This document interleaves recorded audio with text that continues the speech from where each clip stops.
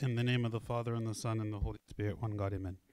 Last time, we had finished talking about monasticism. We were talking about women's monasticism, and there were still a few more slides, but I decided we would just continue to the next part. So after the time where monasticism started to flourish, kind of the next milestone in the history of the church is the ecumenical councils. Does someone know what the ecumenical councils are?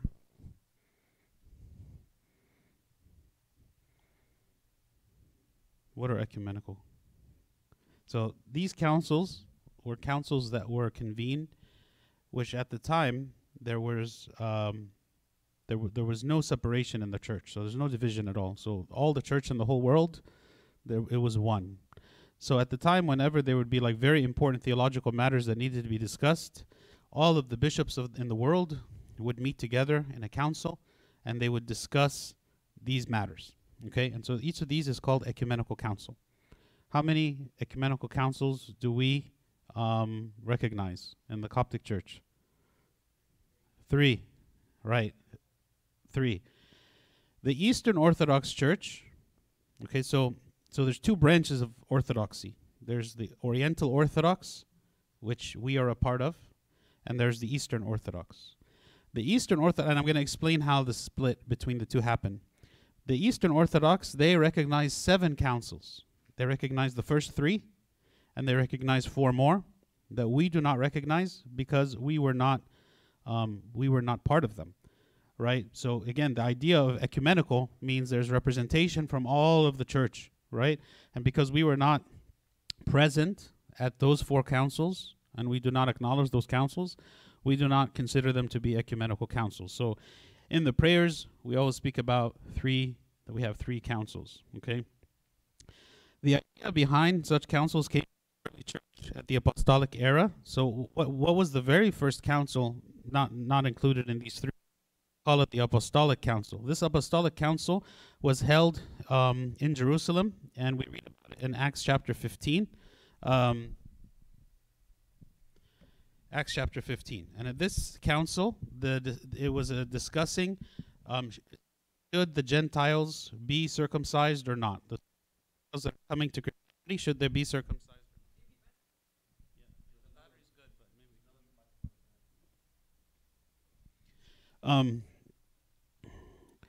So there was a council that was held in Jerusalem, okay? And it was a council of all of the apostles who came together and made a decision regarding whether the Gentiles should be circumcised. In the same vein, all of the ecumenical councils that came after, they were also convened to discuss some issue regarding the faith. There were 3 types of councils. Okay, you have a council which is called a diocesan council, which is on the level of the diocese. Like we have a diocese. We are the diocese of the southern United States, and we have states all the way from Arizona all the way to Florida, the southern states, is part of the diocese. So in this diocese, the bishop, he could convene a council. Maybe there's a council of His Grace Bishop Yusuf and the 2 auxiliary bishops, maybe also including some priests, and the council could meet to discuss some issues that need to be discussed, okay? Then you have what's called a provincial council or a local council, which is kind of on a larger scale. And then you have what's the ecumenical council, which is the entire church, okay, to discuss different things. Diocesan councils by the bishop, priests, and deacons to arrange and decide for the parish or diocese. Provincial councils by archbishop of the province, right? Headed like the one that was headed by Pope Demetrius against Origen, and 2 councils by Pope Alexandros against Arius. So these were on a larger scale, maybe at the level of like the Coptic Church could have a council to meet to discuss something. But ecumenical council was all the Orthodox Church, the entire Orthodox Church, including, you know, every nation, every country, all the different representatives from the various Orthodox churches would be coming together to convene in an ecumenical council. And as I said, the Coptic Church recognizes only the first 3 councils. We respect and follow the canons of provincial councils unless they contradict the Bible, Orthodox doctrines, or other council canons. Okay, and here are some examples of certain councils that were rejected for various reasons. The first ecumenical council that was held in the city of Nicaea in 325 AD. And one of the main things that was discussed, like the most important thing that was discussed in this council, had to do with the teachings of a man named Arius, who was essentially teaching that the Lord Jesus Christ was a creation of God and not God himself. So that was the main issue revolving around that. Also, additional things, the date of Easter was decided. There was talk about whether heretics should be rebaptized after they come back to the church. So there was a group of people that said if somebody apostatizes, meaning they leave the faith, and then they decide later that they want to return to the faith, should they be rebaptized or not? And the decision was not to rebaptize them. There's also talk about whether priests were allowed to be married and so on. So this was attended by 318 bishops, Alexandrian dignitaries, such as Pope Alexandros and his deacon Athanasius with some of the bishops. St. Athanasius entered into a dialogue with Arius, who was the one who came up with the Arian heresy, which is that the Lord Jesus Christ was a creation and not coessential with the Father, and his followers, and completely defeated them with his zeal, strong theological knowledge, and reasoning. And he formulated the Orthodox Creed, which was agreed upon by more than 300 convening bishops. So the Orthodox Creed that we say now in the church, its origin was from this council. At least the first part of it. The first part of it was established and formulated in this council to express the faith. Arius and his supporters disagreed upon the creed, and they were anathemized. When the council was over, St. Athanasius, who was less than 30 years old, won the admiration of all the bishops and the hatred of the heretics, and he amazed the emperor, who told him, "You are the hero of the Church of God." And at the time, Athanasius was a deacon. He was not the pope at that time. Other decisions of the council, as I said, Easter will be on a Sunday after the Jewish Passover, and the Pope of Alexandria is responsible to declare it to the other bishops. So if you remember, the Coptic Church is the one who came up with the EPACT formula, which calculates the date of Easter. And the way that Easter was calculated is that the calculation would be made to determine when the Jewish Passover was, which was related to the time of the Beschel moon, and then the date of Easter would always be 1 week after. Because the church wanted to make a clear distinction between the Christian faith and the Jewish faith. So they didn't want that the Christians would celebrate the Christian Passover on the same day as the Jews celebrated their Passover. And because the date at the time, the date of the Jewish Passover was a floating day based on the Beschel moon, so essentially we would calculate that, and then we would decide when is the next, the week after, and that would be the day that we celebrate Easter. And this is actually in the church, this is the same formula that we still use to today. There will be no rebaptism for the heretics after their repentance, but those who are baptized by heretics should be rebaptized. So there was another question about what if you have someone who, like a priest, for instance, who was a heretic and was excommunicated from the church. And then this priest, who was excommunicated from the church, then baptizes someone. Is the baptism legitimate or illegitimate? Well, if the priest derives his authority from the church, and the church excommunicates this priest, then this priest no longer has authority. So he no longer has the permission to perform baptism. So it was seen that the baptisms were invalid. So it was decided that if someone who has been excommunicated baptizes someone, then that baptism is invalid and the person should be baptized again. Also, the council allowed for the marriage of priests before ordination, and no remarriage for the priests who were widowers. So if their wife were to die, they wouldn't be married again, while at the same time the bishops would be celibate. That was all decided in this council. All the attending bishops agreed on 20 other canons that controlled the general policy of the church. And St. Gregory of Nazianzen, he said the following. He said, "When I praise Athanasius, virtue itself is my theme. For I name every virtue as often as I mention him who possessed all virtues. He was the true pillar of the church. His life and conduct were an example for bishops, and his doctrine represents the Orthodox Creed." If it weren't for Athanasius at the time, the whole world could have converted to become Arian in believing that the Lord Jesus Christ was not coessential with the Father, that instead he was actually a creation of God the Father, which of course is a radical departure from what we believe today. And really at that time, the entire world, all the Christian church was at risk for adopting that belief if it weren't for him who demonstrated that this was false. The next council, so that council was in the year 325 AD. The next council in the year 381 AD was convened by the invitation of Emperor Theodosius the Great, and it was mainly to discuss three heresies that had developed in the church. One was a heresy by a man named Apollinaris, and he believed that the divinity of Christ replaced the human soul and suffered with the humanity, and he disbelieved in the equality of the three hypostases. So what does that mean? We believe that the Lord Jesus Christ is fully human exactly as a human being. So his human nature is 100% human in every way. And it is for that reason that we believe that he was able to grant us salvation, because he took on our humanity in its fullness, and in taking on the humanity in its fullness and sacrificing himself for our sin, he healed us in full. He healed our humanity in full. He granted us the forgiveness of our sins in full. So if in any way we find that the Lord Jesus Christ did not become fully human, then there is a problem. Because how is it that he can grant humanity salvation while he himself did not take on himself the fullness of humanity? So there was this heresy, was essentially said that the Lord Jesus Christ, he had a body, but he did not have a human spirit. That essentially his spirit was the Holy Spirit only, and there was no human spirit. Okay? But if he did not have a human spirit, then he was not fully human, and so then we come into the problem that we just discussed. So this was the heresy of Apollinaris. Eusebius, he had another heresy, which he believed that the whole Holy Trinity was only one hypostasis. Hypostasis means like a person of the Trinity.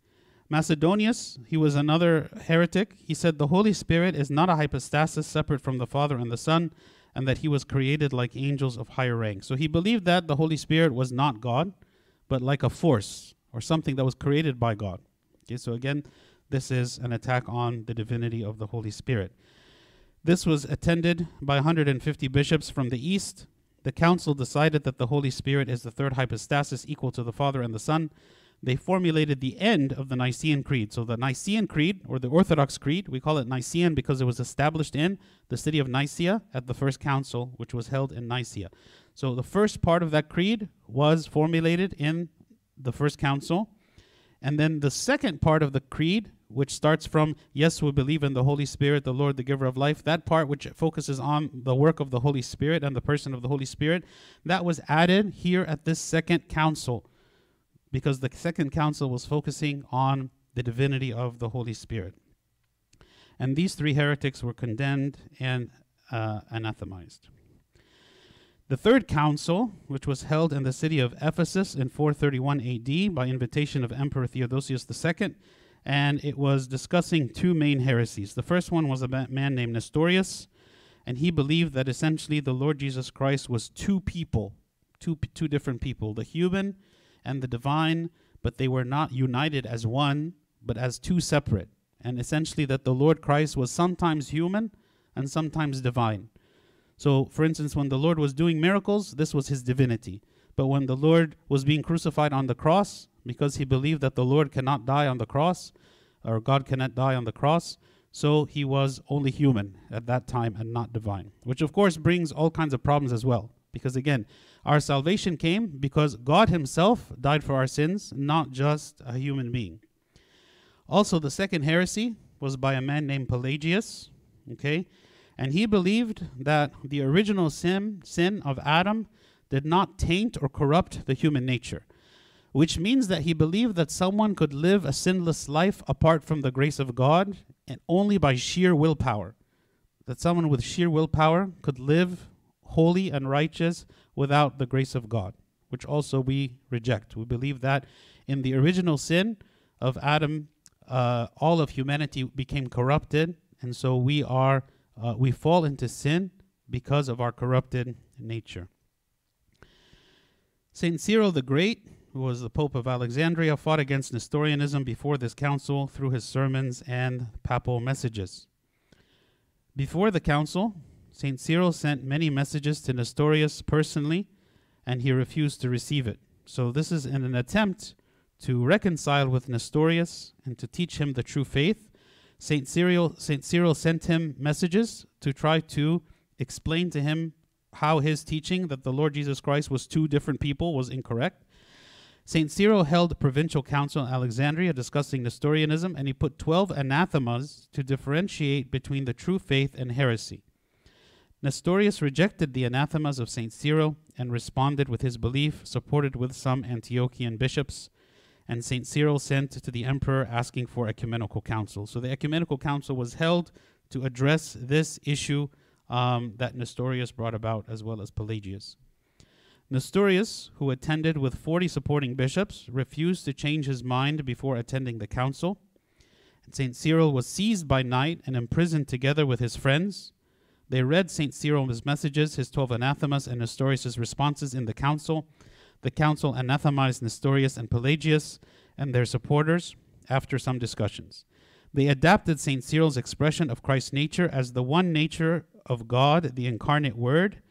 And this is very important because this is going to come into play in the following council, the fourth council, which is where the split between the churches is going to happen. Also, the introduction to the Nicene Creed was formulated and approved, calling St. Mary Theotokos. Why is that important? The word Theotokos means bearer of God, essentially meaning that St. Mary, when she was pregnant, the person who was inside of her was God, truly God. Because if we believe that Jesus is both man and God together, then we believe that St. Mary bore God in herself. Okay, so we call her Theotokos. Theo meaning God, right? So she is the bearer of God in her. Nestorius, because he didn't believe that the Lord Jesus Christ was God all the time, that sometimes he was manifested as God and sometimes not, he didn't call her Theotokos, okay? He called her Christotokos, which means she is the bearer of Christ, that there is a distinction between the Messiah who was born from her and God himself, okay?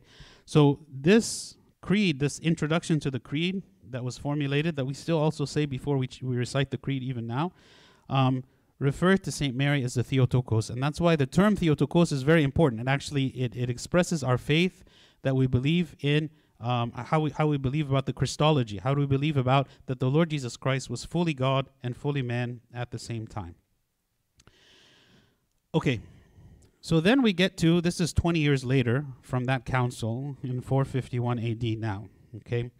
It was attended by the number of bishops between 330 and 630 bishops. The Pope of Alexandria at the time, who was the one to attend this council, is Pope Dioscoros, okay? And also Bishop Leo of Rome, he sent 2 bishops and a priest to attend. This council is what resulted in the split of the Orthodox Church, which I mentioned at the beginning, into the 2 families, the Oriental Orthodox and the Eastern Orthodox. And what was the crux of the problem? The problem was, because of other heresies that were, as you can see, there was many heresies. Because of the different heresies and other heresies that I didn't mention here, we might mention them in a little bit, the language that people used to describe the nature of Christ was very important. Because if you deviated a little bit in one direction, then people thought you were Nestorian. And if you deviated in another direction, people thought you were something else, okay? So when different bishops came together in this Council of Chalcedon, trying to express what is the nature of Christ, the language that people used was, to a large extent, misunderstood. And you had 2 groups of people that, while they were essentially preaching and saying the same thing, they didn't agree with one another.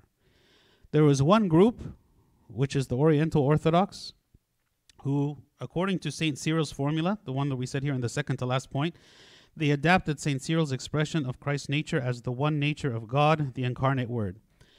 So there was a heresy that said the Lord Jesus Christ only had one nature, not 2 natures, right? That he was only one. He didn't have 2. He was either only human or it was only divine, or sometimes he was human and sometimes he was divine.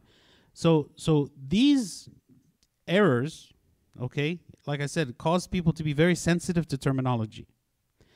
So this idea of Saint Cyril, who says that the Lord is one nature of God and the incarnate Word, means what? It means that Christ has one nature. It is the nature of the incarnate Word. The Lord Jesus Christ is the incarnate Word. He has a nature, but that nature is made up of two natures, the human nature and the divine nature. So whenever we express our faith in the Coptic Church, we refer to Saint Cyril's expression that the Lord has the nature, he's the nature of the incarnate Word. He has this nature. So it is a composite nature because this is his nature, the nature of the Lord Jesus Christ, made up of two natures. When the Eastern Orthodox, or what later became the Eastern Orthodox Church, they heard us speak about the nature of the incarnate Word, they thought we were speaking a heresy called Eutychianism or monophysitism. Okay? And what that heresy means is that we only believe that the Lord has one nature, like only human or only divine. And so that was a heresy. So it caused a conflict, okay? It caused a conflict. So what happened? There became this schism between the monophysites and the diophysites. The monophysites, they believed that Christ had only one nature. The diophysites believed that Christ had two separate natures. What we are is miaphysite. Miaphysite means we believe that Christ had one nature made up of two. So when we refer to Christ as having a nature, we're not referring to the same thing as the monophysites where they're saying Christ is only human or only divine. We are using the terminology that St. Cyril formulated, which is that the Lord has two natures that are combined in such a way to make up his nature, one nature out of two. The theological dialogue between monophysites and diophysites was severely damaged. They accused the Church of Alexandria with Eutychianism, which is to be monophysite, while we ourselves condemn this heresy. Actually, there are many books that are written that claim that the Coptic Church is monophysite. Okay, and this is false. We are not monophysite. Many people say about us, we are monophysite.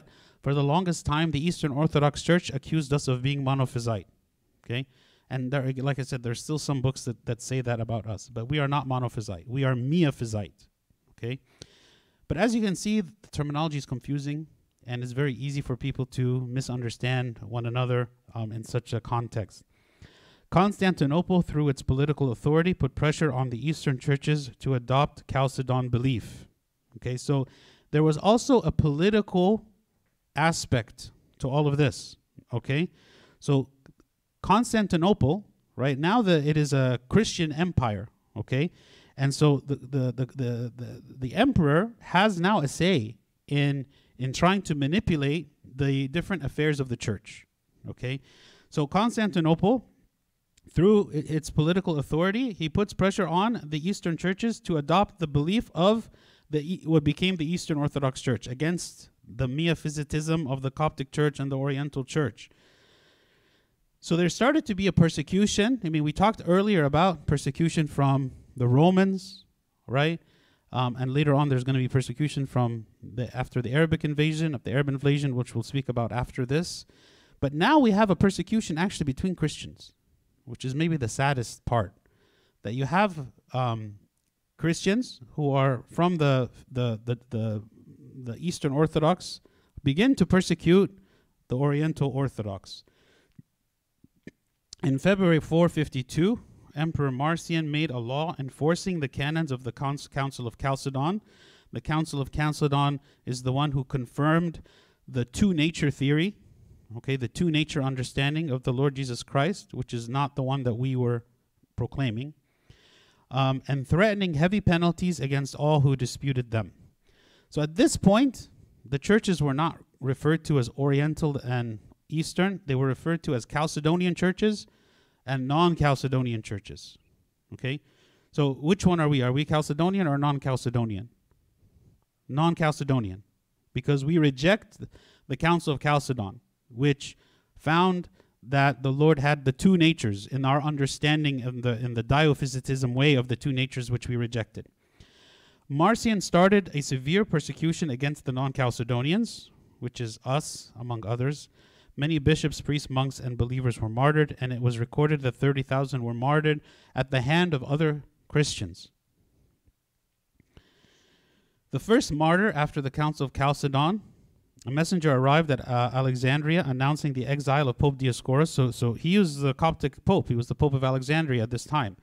And he was the one representing the church in this council. And the appointment of Proterius, an Alexandrian priest, as the Alexandrian Patriarch. So what some people don't know is that the Eastern Orthodox Church, because they reject the Coptic Church as heretical, they have their own Pope of the Alexandrian Church, part of the Eastern Church, right? Because they reject the Coptic Church. So in Egypt, there is the Patriarchy of the Pope of Alexandria, the Patriarch of Alexandria, under the Eastern Orthodox Church. Okay, and this started at this time. So they appointed someone, Proterius, to be the Pope of Alexandria, but Chalcedonian Pope of Alexandria, while at the same time announcing the exile of Pope Dioscorus, who was our Pope at the time. This patriarch, Proterius, appointed by the emperor, was supported with power to punish those who might disobey the imperial command. So now you have very much this becoming a very political issue. This is not just a theological issue. This is not just two churches that don't agree on something. Now you have the government coming into it as well, appointing a patriarch and telling them essentially to punish the non-Chalcedonians. The ruler of Alexandria, an agent of Constantinople, asked to hold individual meetings with the bishops to convince them separately. Saint Macarius of Edco refused to submit to the ruler's orders. The imperial officer killed him with a fatal stab to be the first martyr of the Coptic Church martyred by Christian hands. This was an example of how the Coptic bishops, priests, abbots, monks, and many laymen suffered oppression and martyrdom by the hands of their brethren, the Chalcedonians, and Pope Dioscorus departed in his exile in 457 AD. So he never returned again from his exile.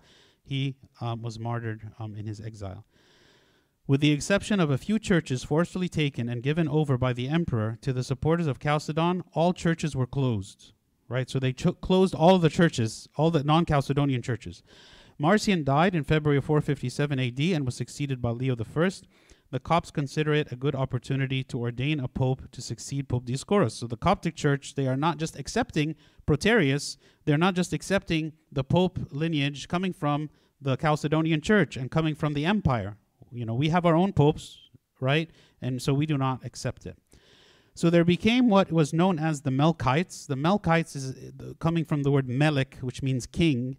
They are essentially the line of popes that are assigned by the empire to rule over as Pope of Alexandria, not from the Coptic Church. This is the Melkites. Pope Timothy II, being a well-known theologian and ascetic zealous man, was ordained on the 26th of March in 457. Alexandria had now two series of patriarchs. The Copts, which are the native people, and the Melkites, which are the royal or imperial patriarchs, the ones who were appointed by the empire.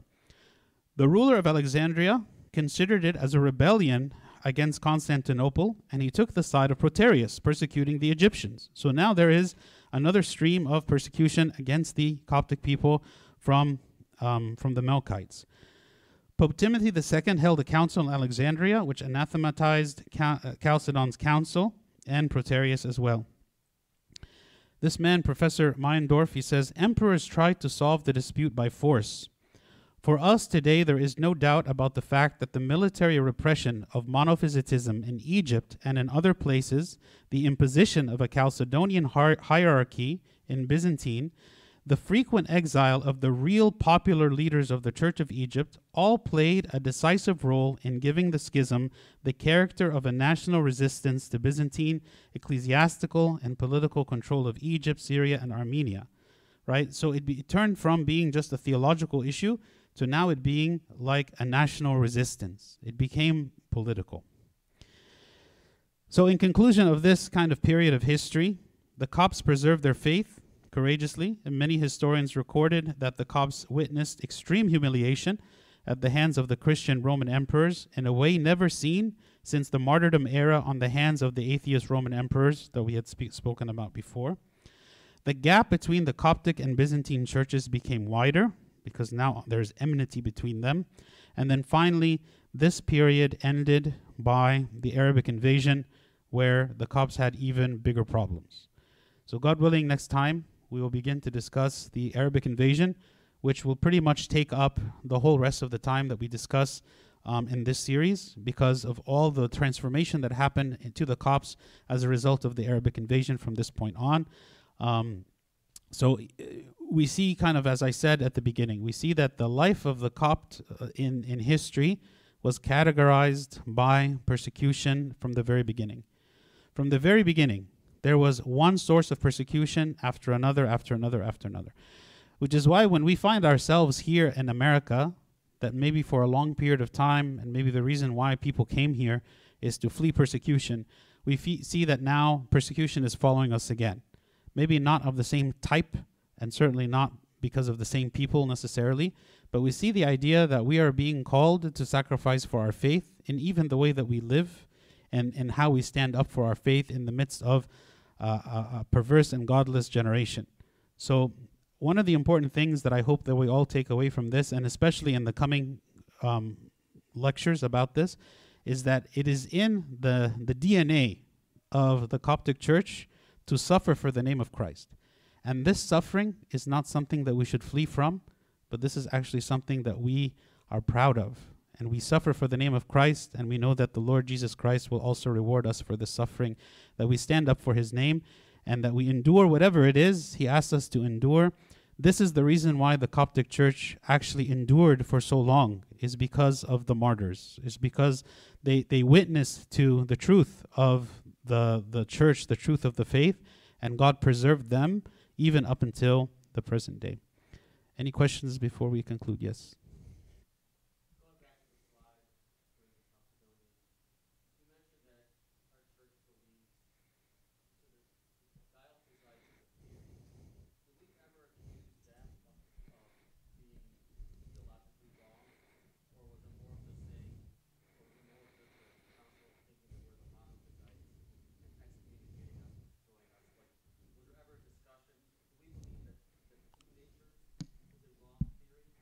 At the time we believed them to be the Diophysite theory, which is more like Nestorian. So there was a mutual excommunication that happened. We believed them to be Diophysite, and they believed us to be Monophysite.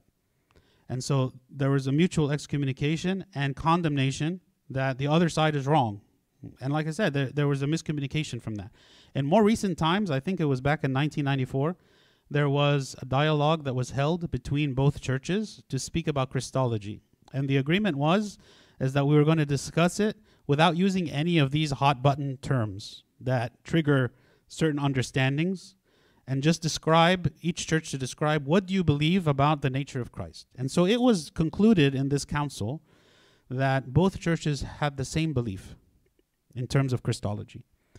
So there have been efforts ever since then to reunite the churches, and there have actually been dialogue, and the churches have expressed, like many of the churches on the Oriental family, because the Oriental is Coptic, Armenian, Syrian, Ethiopian, Eritrean. These churches have all expressed, I believe, all of them have expressed that they are okay with the reconciliation to be reunited again with the Eastern Orthodox Church, and so that it comes back to be one church again. Many on the Eastern Orthodox side have also expressed, but some have not. Some are saying no.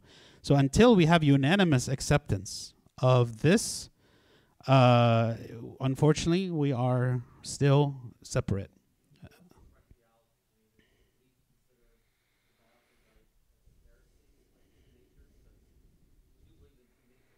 The Diophysite, the way it is expressed is that they are two separate natures, right? And we don't believe in the two separate natures. We believe in the two united natures.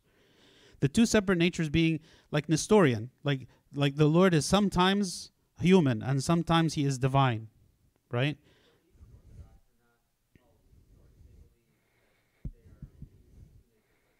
Yes, man, that's what I'm saying is their fundamental belief in Christology is like us. But at the time, it wasn't clear. on either side that there was agreement on the natures of Christ.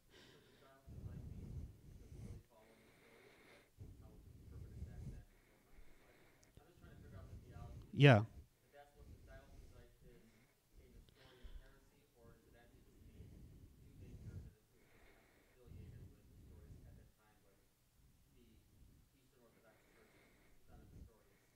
No, the Diophysite is a heresy because it believes in two separate natures of Christ, which we don't believe. So the correct one of these that we express our faith is the Miaphysite.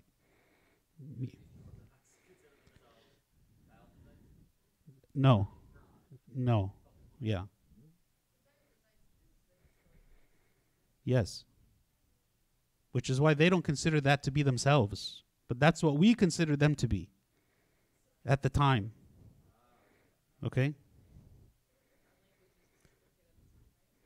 Well, I mean, all these are Greek words, and the words are it gets very complicated, and so that's why, like, when they decided to try to reconcile this, they decided not to use any of these words, and just to start over, and that's how they kind of came to that conclusion that we really fundamentally believe the same thing. Yes.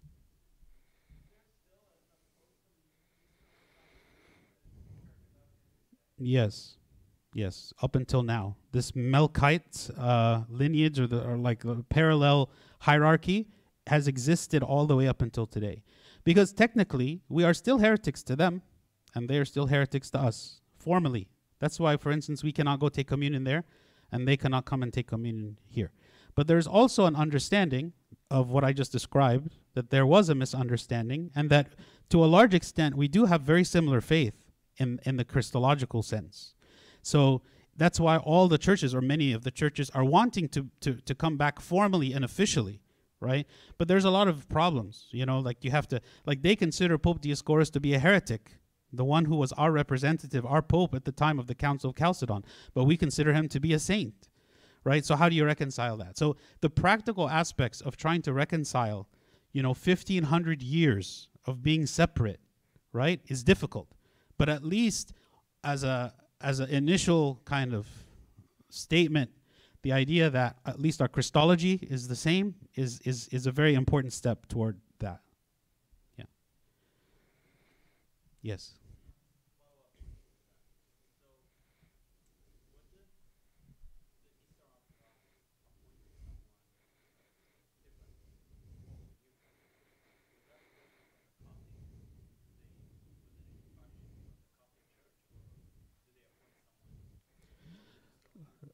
No, from the Eastern Orthodox, I believe.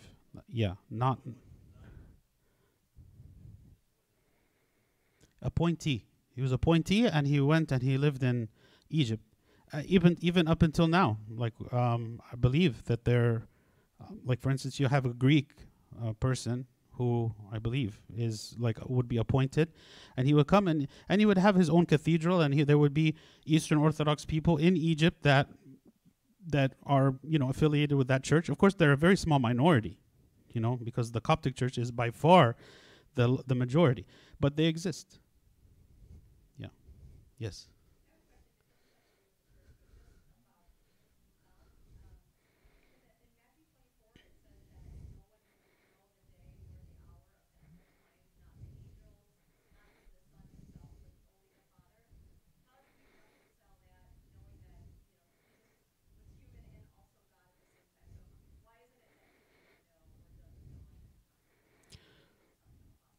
So some people say that. So when I don't remember where it is, but it says that the Lord emptied himself. Like, for instance, if you think about, let's say when Jesus was a child, okay, was he truly a child? Like, was he truly had the level of being a child? Like, as a child, they don't know everything, they don't have full, like, they're learning, right? And even it says in the when the Lord Jesus Christ was 12 years old, and he kind of was lost from, not lost, but his parents didn't know where he was, and they were searching for him. It says in that passage that the Lord grew in wisdom and stature with God and men, right? So the idea that the Lord can grow in wisdom, okay, means that one of the things that the Lord allowed on himself was to be emptied of, not to say he wasn't divine, But in his humanity, he emptied himself of something, to where he did not, in a sense, partake of the fullness of his infinity, of his knowledge, right? Even as one he was on earth. So some people explain this way. Other people say that what he is saying is just like a figure of speech to emphasize that how no one is going to know, and not even the Son is going to reveal, right? But the way that we understand it is it's not taking away from the divinity of Christ. It's just speaking about how the relationship of the Lord, when in his incarnation with his human nature, right, that in his humanity there are things that he experienced that is kind of foreign to him being God. Like, for instance, when the Lord was hungry, right, or when he experienced pain.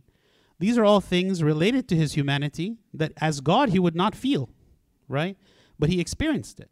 So one thing that he can also experience in his humanity is there to be something that he doesn't know. Not because he actually doesn't know, because he emptied himself of that knowledge. He chose to empty himself to submit to becoming human.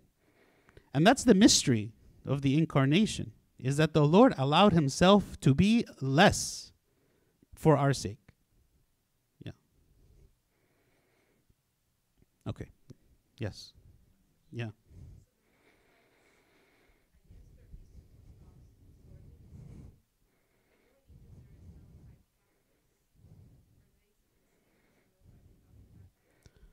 No, the Catholic is different. Is that what they're called, Melkite Catholic?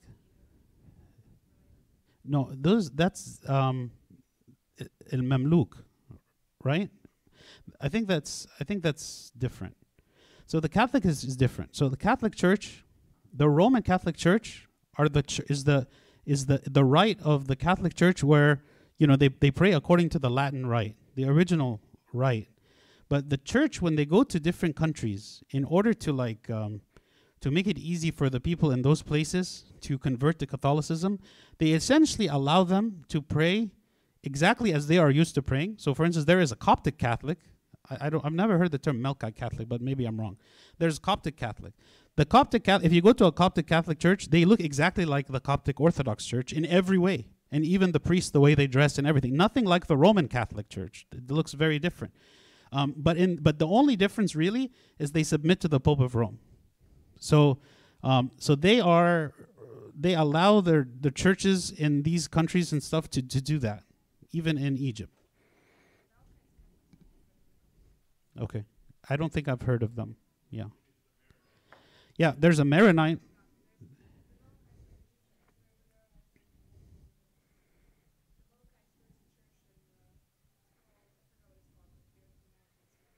Okay. Yeah. No, I don't know. Okay, let's pray.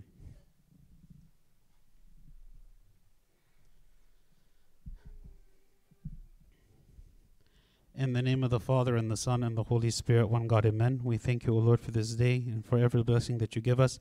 We thank you because you reveal to us and help us to understand the history of the church and to understand the sacrifices that were made to keep the faith for our sake even now. We ask, O Lord, that you grant us to have the same zeal and to keep the faith, O Lord, for the coming generations, so that it is not affected or defiled by any of the wickedness that we see around us in the world.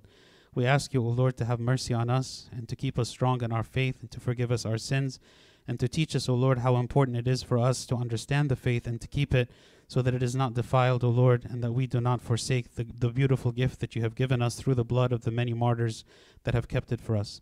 Through the prayers of St. Mary, Archangel Michael, St. Paul, St. Mark, and all your saints, hear us as we pray thankfully. Our Father who art in heaven, hallowed be thy name. Thy kingdom come, thy will be done on earth as it is in heaven.